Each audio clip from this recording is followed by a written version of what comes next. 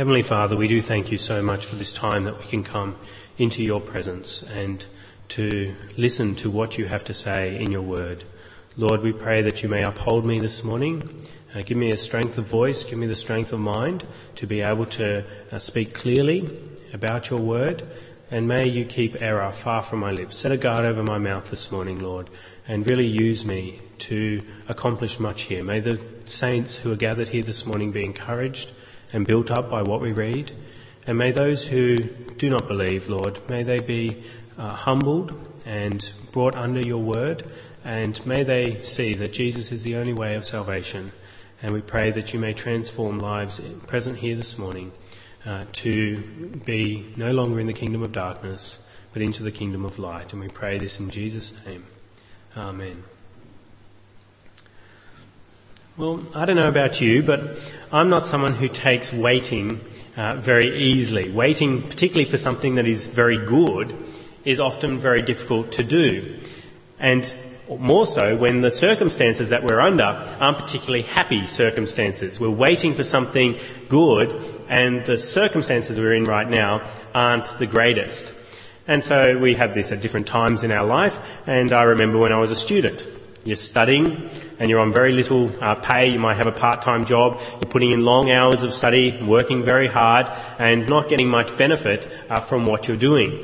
But you know that in the future, when you graduate, you will be able to have money, you'll be able to buy the things that you want to but you can't at the moment, and you'll be able to do what you want with a little more freedom than just simply doing what the lecturer tells you and instructs you to do. And so waiting for that is difficult, I found, when I was at university, and then of course I went to Bible college and had to do some more waiting there as well. And so it was a long, hard journey there. The Israelites here, as we're going to look at Ezra for the next couple of weeks, I'm not sure how many weeks, but we've moved from 1 Peter to spend some time in Ezra. They've been waiting for some time as well. They've come a long way from their first beginning. If you consider sort of a broad overview of Israelite history, you've got, of course, Adam and Eve in the beginning, then you've got Abraham, then you've got Isaac and Jacob, and then you've got the 12 tribes, then Moses, of course, comes along, and then they have the Exodus. They get into the Promised Land eventually, and then they have King David. And, of course, things go well under him. And then Solomon is sort of the peak of Israelite history. And then what happens after Solomon?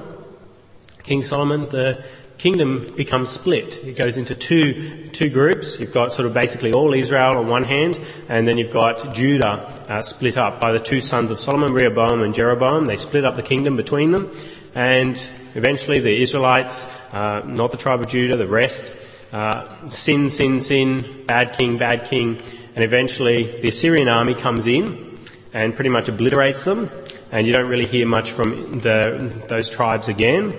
But the tribe of Judah goes for a bit longer, but still is pretty bad, doesn't heed God's warnings, and eventually the Babylonian army comes and kills quite a lot of them, but also takes a bunch of them over into exile, takes them away to Babylon.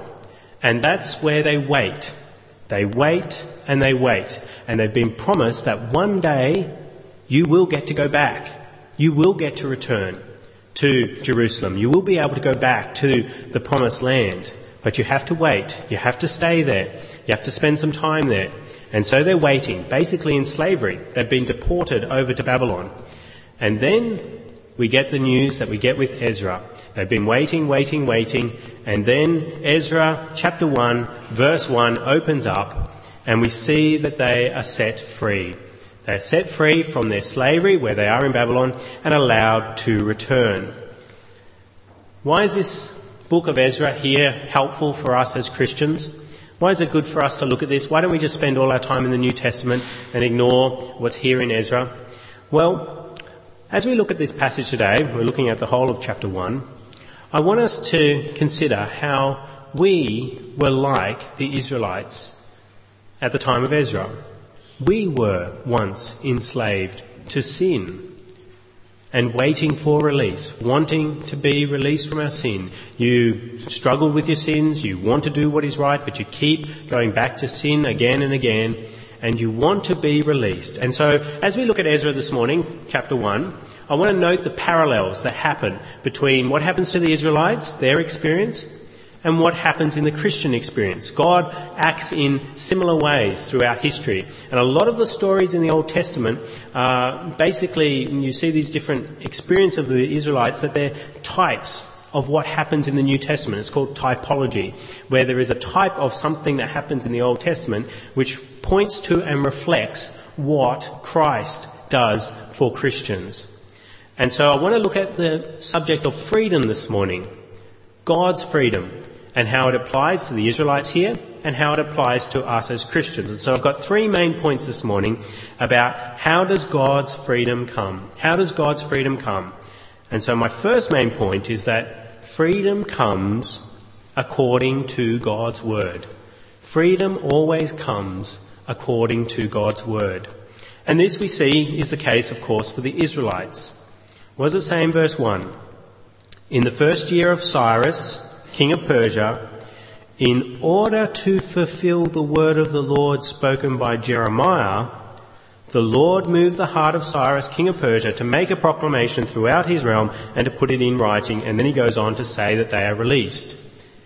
It happens to fulfill the word of the Lord spoken by Jeremiah the prophet.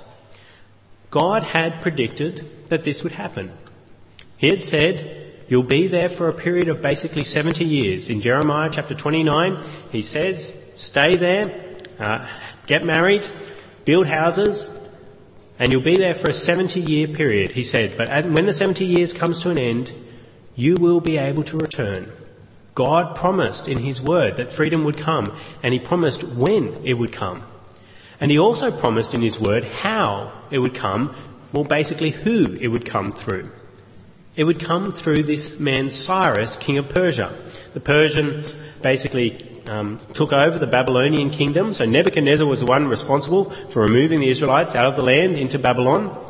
But then eventually Cyrus, king of Persia, takes control of Babylon. And he is the one that says, you can now go back to the land. Your waiting is over. You're being set free. And God had actually predicted long before Cyrus was even born that Cyrus would be the one. In Isaiah chapter 45, it's quite an incredible statement.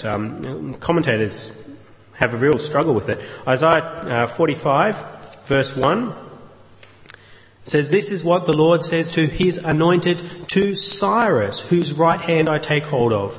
And then he goes on to speak about what Cyrus will do. Cyrus was named by Isaiah before any of this actually took place. God had said this was going to be the guy that was going to do it. And so we see that freedom always comes according to the word of God. He predicts when it will happen, and he says who will be the one who brings the freedom. And this is the case for us as Christians as well, particularly the fact of who will set Christians free. Who will set people free from the sin of slavery? We get it right back there in the Garden of, as the Garden of Eden. They're being given all these curses by God as Adam and Eve, they've sinned. But there is this promise that from the seed of Eve, from her and from Adam, there will be someone who comes along and breaks the yoke of slavery to sin that is upon them. And then we see that promise continue to come through, that it'll be someone not just from Adam and Eve, it'll be someone from Abraham, and then not just from Abraham, from Isaac, and it'll be from Jacob. And then we see that carry on, and we see that it'll come from Judah, the son of Isaac. And then we go to David, and it says, oh yes, it'll be someone from David now. And so it gets narrower and narrower as to who is going to be the one that is going to save people from their sins. And then we get to Jesus. And the word of God is fulfilled.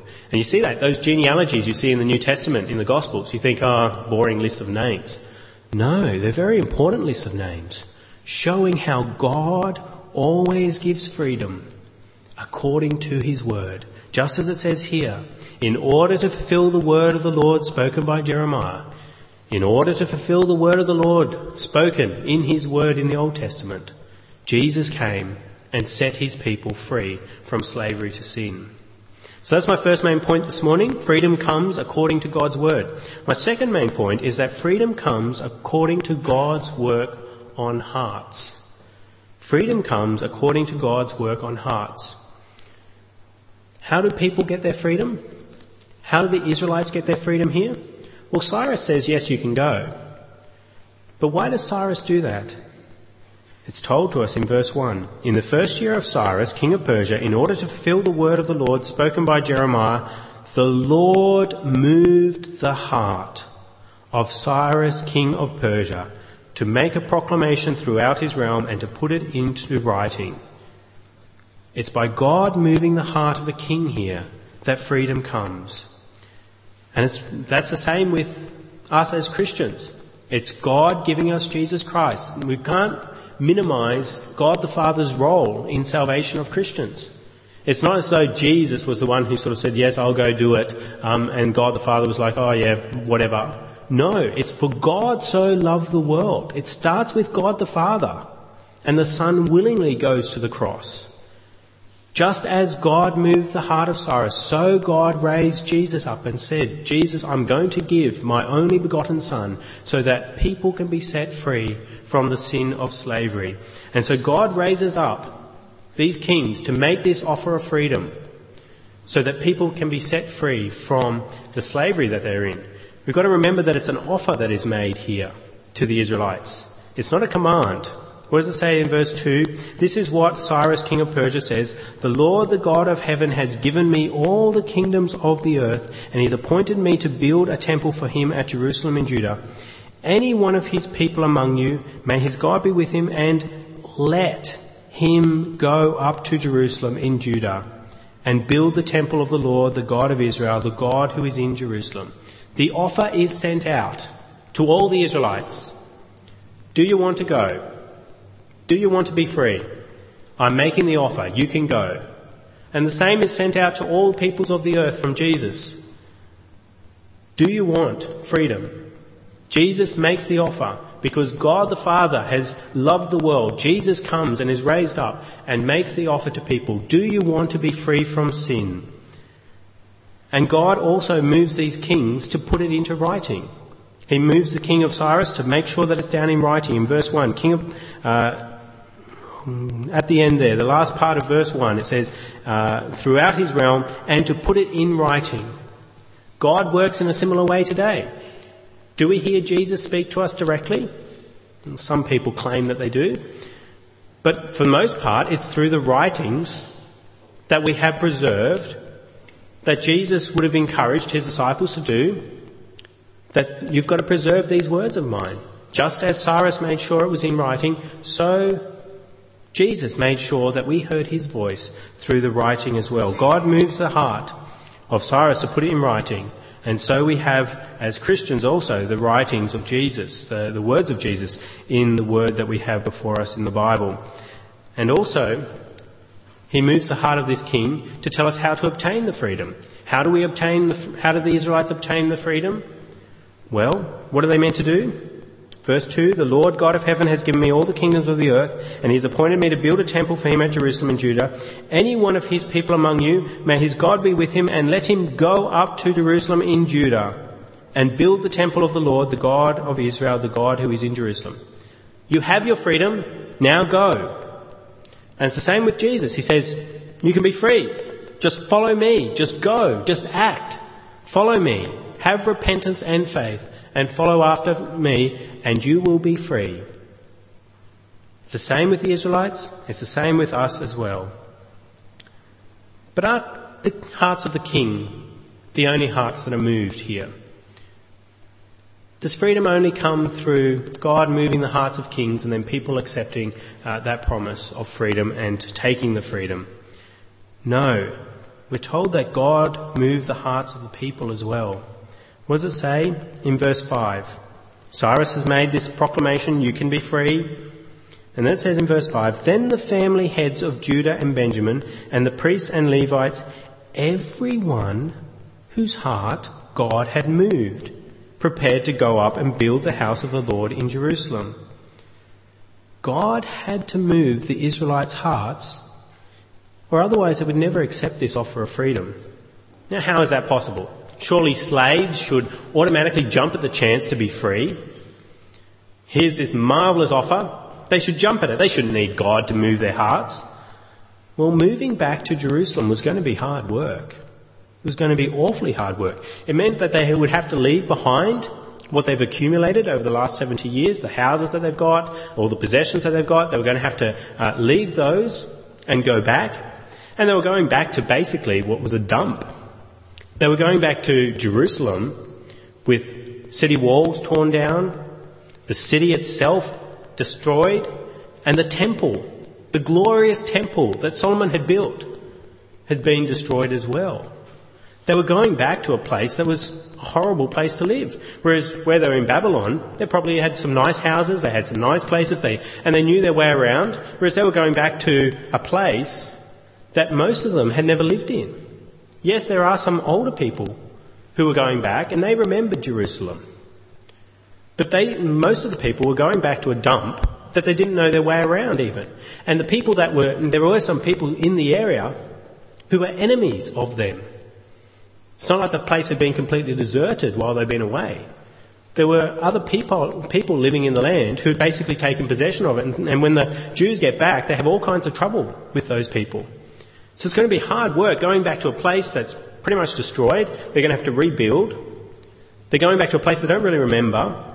And they're going back to a place that's got hostile enemies living there. And it's also going to be a long journey.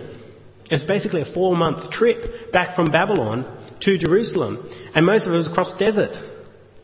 Not fun. I mean, I don't like long journeys in the car that take sort of 45 minutes to an hour. You know, I find it a hassle. Think about 4 months. I'd be out of my brain.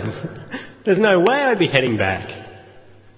So it's not surprising that the people wouldn't go if God had not moved their hearts.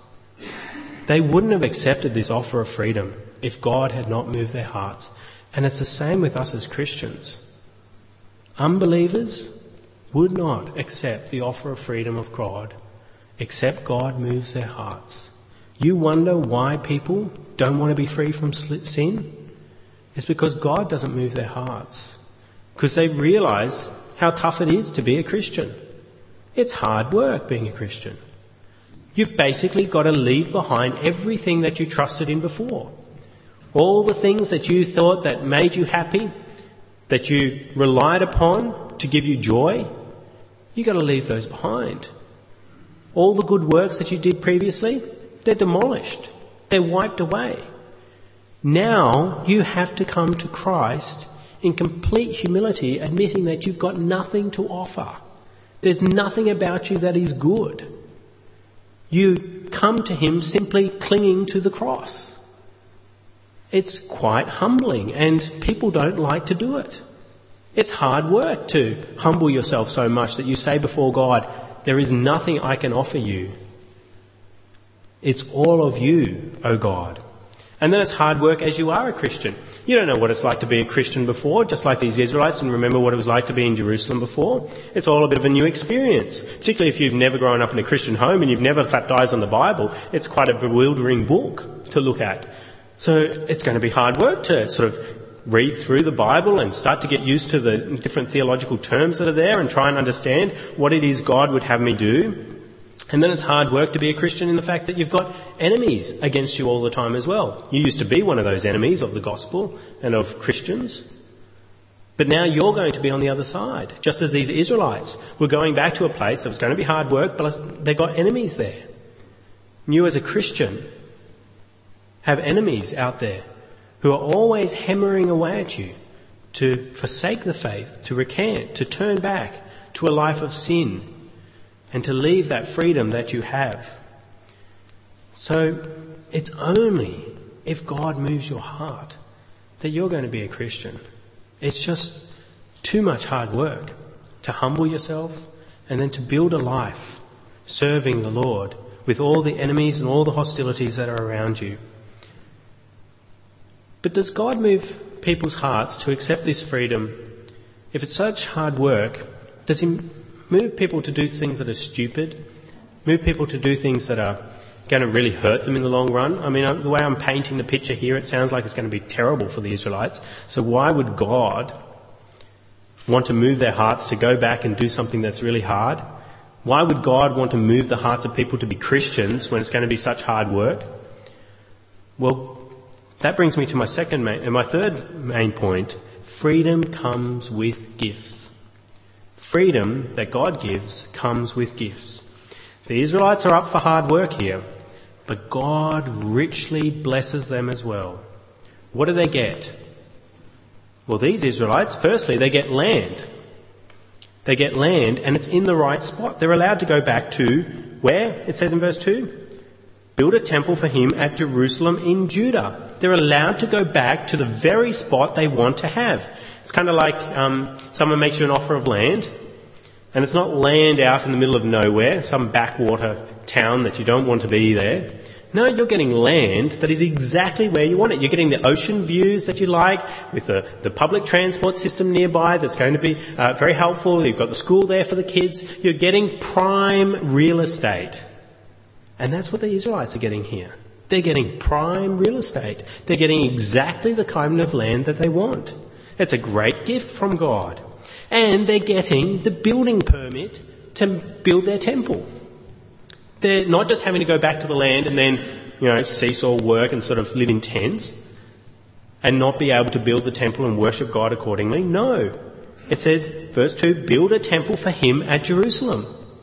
Now, any of you who've tried to deal with local council and building permits, some of you have some ripper stories, I know, about trying to get things through local council. It's awfully difficult.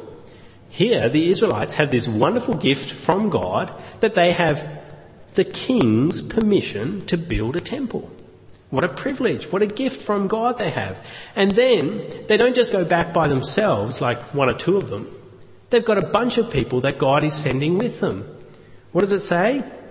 In verse 5, this wonderful gift that God gives these people to encourage them and support them. Verse 5, then the family heads of Judah and Benjamin, and the priests and Levites, everyone whose heart God had moved, prepared to go up and build the house of the Lord in Jerusalem. They've got people from Judah. Very important. Remember the promise of God? Where was the Messiah going to come from? Who's going to be the one who's going to save people? The king? From the tribe of Judah. They've got the Judah people going back to the land. That's wonderful. That's a gift. They've got priests and Levites going back with them as well. They've got people who can teach them and instruct them as to how they are to worship God appropriately. What a wonderful gift. It's not like they're going back and no one really knows what to do. No, they've got priests and Levites going with them. And they've also got a leader to go back with them as well. In verse 8, it says, Cyrus, king of Persia, had them brought out, that's the articles from the temple, had them brought out by Mithridath the treasurer, who counted them out to Sheshbazzar, the prince of Judah. Now, Sheshbazzar, some people think it's another name for Zerubbabel, but that's probably unlikely. And the word there, the prince, probably a better translation would be sort of a governor. It's not necessarily that he's royal and going to take a sort of ruling them, but he's a governor that's given them to lead these people back. And we see that over in chapter 5, verse 14. He's mentioned again. And the word there is governor. Is it 5:14? He even removed from the temple of Babylon the gold and silver articles of the house of God, which Nebuchadnezzar had taken from the temple in Jerusalem and brought to the temple in Babylon. That's wrong.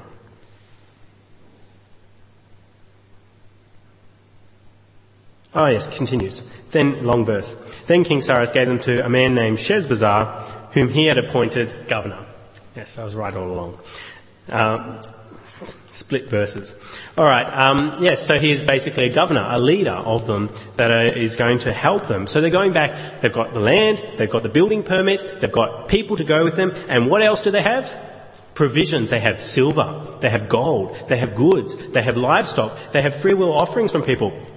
They have valuable gifts. And what else do they have? Things that they thought were long lost. What did Nebuchadnezzar do when he came to Jerusalem and destroyed it? He went into the temple and pinched all the good stuff out of the temple. And the Israelites were like, oh, it's all over. We're never seeing those again. What does Cyrus do? Verse 7, moreover, plus, King Cyrus brought out the articles belonging to the temple of the Lord, which Nebuchadnezzar had carried away from Jerusalem and had placed in the temple of his God. Cyrus, king of Persia, had them brought out by Mithridath, the treasurer, who counted them out to Sheshbazzar, the prince of Judah, making sure he gets the right person, make sure all those articles go back. What a blessing, what an encouragement. Yes, it's going to be hard work for those Israelites going back, but God is richly blessing them. They've got provisions to go on the journey, and they've got those articles to go back into the temple once it's built, so that we can worship God accordingly. And it's the same with us as Christians. God's not moving us to do something stupid, to harm ourselves, to hurt us. Yes, it's hard work to be a Christian, but God richly blesses us when he gives us freedom. One day we will receive the land that has been promised in heaven. We will go to the land where our citizenship is. We will be there and we'll be able to worship God. Just as these Israelites were going to be able to go back and worship at the temple, worship him as he was instructed them to do so. So we will be able to go to heaven and be with God and worship him in the way he would have us do so. And he makes sure that we have other people there with us, just like he made sure there were other people with the Israelites. We will be there in heaven, not just us on our own singing away. No, we'll be there with so many people. Thousands and thousands and thousands of people all worshipping the Lamb of God together. And he will give us all these kinds of good possessions there. We read the description in Revelation of what the city will be like: silver, gold, possessions, goods. We will be able to sustain ourselves there. It will be a wonderful place. God gives wonderful gifts with his freedom. But even now we have so many gifts from God to sustain us. It's hard work being a Christian, yes, but God richly blesses us as well. We can't underestimate the blessings that God gives us. The fact that we're meeting on this block of land right now is a blessing of God. The fact that we've got a building over our heads, that the council permitted this building to be built, and they permit it to continue to be here, and can permit us to worship God here, is a wonderful blessing from him. Just like those Israelites had council permission to build the temple, we've got council permission in this country to have a place of worship here. And we have people with us right now. It's a marvellous encouragement to have other brothers and sisters in Christ. I don't understand Christians that call themselves Christians and say, but I don't go to church. Like, do you realise the gifts you're missing out on? What a privilege it is to have other Christians around you who can encourage you, support you. And he gives us provisions as well, just as he gave provisions to the Israelites. He gives us our daily food, he gives us clothes to wear, he gives us homes to live in. God continues to bless us abundantly. And he gives us, of course, the gifts of the Holy Spirit so that we can worship him appropriately. The strength to serve him day after day, and the gifts that we have to share with one another, the gifts of encouragement, gifts of generosity, gifts of leadership, gifts of teaching. Just as he gave leaders and teachers in the priests and the Levites to the Israelites, so he blesses his church with people who are able to teach and instruct his people as to how they are to worship God appropriately. God gives freedom with gifts. He does not give us freedom that is a hard slog with no encouragements at all. So do you thank God for your freedom from slavery to sin, just as these Israelites must have been just overjoyed at the freedom that they now had? They had waited a long 70 years in Babylon, in their slavery, in their exile, and they were overjoyed to go back. Do you thank God for your freedom that you have? Do you thank God that he gave his promises in his word and then fulfilled those promises in setting you free? Do you thank God that he raised up Jesus, that King, to be the one to fulfill those promises and to proclaim the offer of freedom to people and to make sure it's in writing so that we can read it and accept the offer? And do you thank God that he moved your heart to accept the offer in the first place? He could have moved past you and moved someone else's heart instead. Never take for granted the fact that you have accepted the freedom that God has given. And do you thank him for the many gifts that he gives you to encourage you in this life and to encourage you about the next life, where you are going, the gifts that you will receive in heaven? Or would you rather grumble against God? Grumble against him for the things that he hasn't given you and the hardships you may experience, the trials and suffering you have. We should never be discontent towards our Heavenly Father. He has been so marvellous in setting us free and then giving us so many encouragements to follow him. And what about if you're not a Christian here this morning? Where do you fit in with all of this? Well, you're still part of the people that have this offer of freedom made to you. You are part of the remnant who have survived the wrath of God to be able to hear the offer of freedom right now. These Israelites here, they were part of the survivors. The wrath of God had come through the Babylonian army and destroyed many of them. But these are the survivors. The word is used of them in verse 4. And the people of any place where survivors, remnant, may now be living. If you're not a Christian, you're a survivor. All of us deserve to be carted off to hell as soon as we sin once. The fact that God keeps back his wrath for a time is so that we are survivors and we can hear his offer of freedom and have a time in which we can accept it. If you're a non-Christian here this morning, you've never accepted Jesus' offer of freedom, then his offer of freedom still stands while you live and breathe. And you have the opportunity today to accept it right now. But don't delay, because tomorrow you may not be here to accept the offer of freedom. Or Jesus may return and the freedom offer is withdrawn. When Jesus returns, that's it. No one survives after that. All those who are outside Christ will be eternally punished and experience God's wrath. If you're not a Christian, accept his offer of freedom today. Stop living in sin and being enslaved in sin. Accept the offer and accept the encouragements and gifts that God gives. Let us speak with him now.